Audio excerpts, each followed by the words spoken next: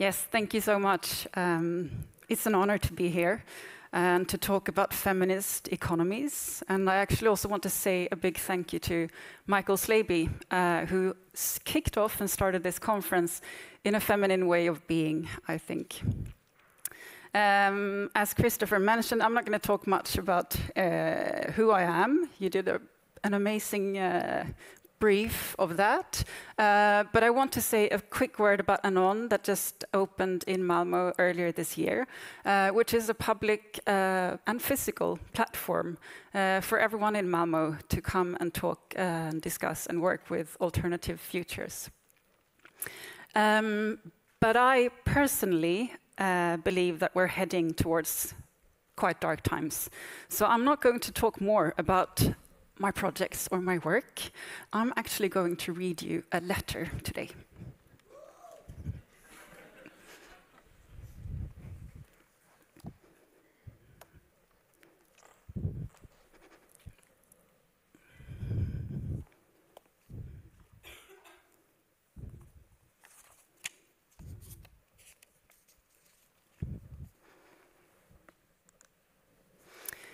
Dear audience, dear fellow living beings, I try those words in my mouth and they feel profound, almost pristine.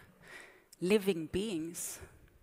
We rarely think of ourselves as living. We tend to think of ourselves as more practical beings of life. When I write this letter to you all, it's one of the last days of summer and the morning is beautifully quiet. Cuddled up next to me is my 6-year-old, sleeping peacefully. Her eyelids are flickering, and it's clear that she's dreaming of something, a happy dream, I hope. Then I do what I often do, but still know I shouldn't. I pick up my phone and read the latest global news. All around the world, severe catastrophes are making a mark on the planet. The hottest July ever recorded. Fires, floods, storms, famine, corruption, wars, and greed. Extraction, injustice. Every morning, more people have died. Every morning, more living beings have died. But somehow, it feels that they all live in a different world, on a different planet, or in a different time. I don't know them. I've never been where they are. I've never seen what they see. And therefore, mostly unconsciously, I compart and move them into a space that isn't my own everyday life. Because where I live, in Sweden, the growing amount of global climate disasters aren't that evident. They don't affect anyone around me that I love just yet. And therefore, somehow, they seem to not exist. Or at least that is what we tell ourselves. But at this very moment, people do suffer from climate change. At this very moment, they breathe somewhere on this planet as I sit here and read to you. Why are we not more angry about that?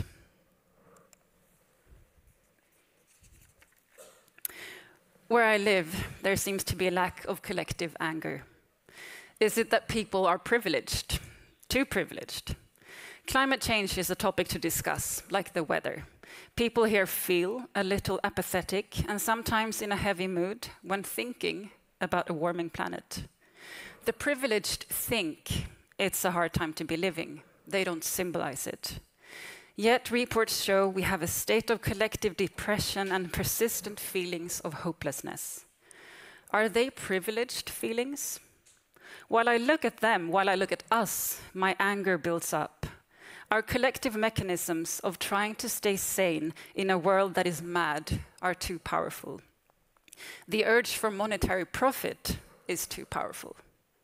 Fear makes us hold on to what we already know, but if anger is what evolves action, then we need to let pain be part of our lives. We can't change our systems unless we change our internal consciousness. I would like to take you all back to the main problem, the headache of the climate crisis. At some point in time, and definitely during the early days of industrialization, some humans on Earth thought they had the right to use a massive amount of shared resources for their own personal profit. I believe this is important to recognize and remember, since it is the framework for what has happened since. These humans, and I need to say that they were mostly men, thought they had the right to take, use, and make profit from not only shared materials, but also from other living things and from other human beings. This created an enormous economic gap between humans, a gap that since then is massively growing every single day. But it also created a lifestyle of overuse, the end of natural resources, heavy pollution and carbon emissions that destroy the ozone layer, which results in the warming of the planet. Today, many solutions to this dilemma are being created by the same type of people who started them. Western men are trying to come up with ideas on how to save the climate, while still making a personal profit. Those ideas mostly consist of technological solutions, digital tools, or other profit-bearing products. However, if I were to ask a child to solve a problem of selfishness, a problem where someone has taken too many things and doesn't share, they would probably think differently than we grown-ups do. Never would a child reply that making more things is the solution. Young children are born naturally caring and instinctively know how to deal with problem solving through generous guidance. A child would likely answer something along the lines of, "I think someone should tell that person to share more." Or, "We could play together instead of them taking it all for themselves." So why is it that we adults can't see what children see straight away? The solution to dealing with someone who is selfish is not to give them a new digital platform. And before I continue, I just want to make it clear that I'm not against technology at all. There are some absolutely brilliant solutions that have an important impact on solving problems and making lives better. However, they are not the only solution. I believe that solving problems about egoism and selfishness needs a psychological and philosophical approach. Why do some people feel that they need a senseless amount of money to be happy? How do we shift those ideas? Should we teach our children something new, something we have forgotten to talk about? Can we put our 2,640 billionaires into therapy? Historically, rich nations have been responsible for a significant portion of greenhouse gas emissions. Still, the impact of climate change are felt acutely in developing nations, creating a severe injustice and inequality. A common thought of addressing these disparities is that it requires international cooperation, financial assistance, and technology transfer. But rarely do we talk about the shift in meaning of life for the privileged that makes sure that inequalities can flatten out.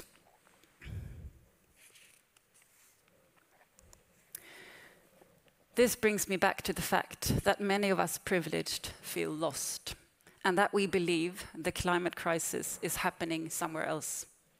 The truth is that the crisis is right here, in this room, in your own lives, as you walk back home tonight. One climate injustice somewhere is a climate injustice everywhere. But we often think of these things as two different spaces, our own lives and the climate crisis. Somehow, we behave as if they are not connected. So we live our lives, we eat breakfast, go to work, hang out with friends, buy food, argue with each other, pay bills, cry sometimes, feel stressed about the huge pile of laundry, and then we go to the gym. Simultaneously, there is a societal pressure to work and live sustainably on the surface.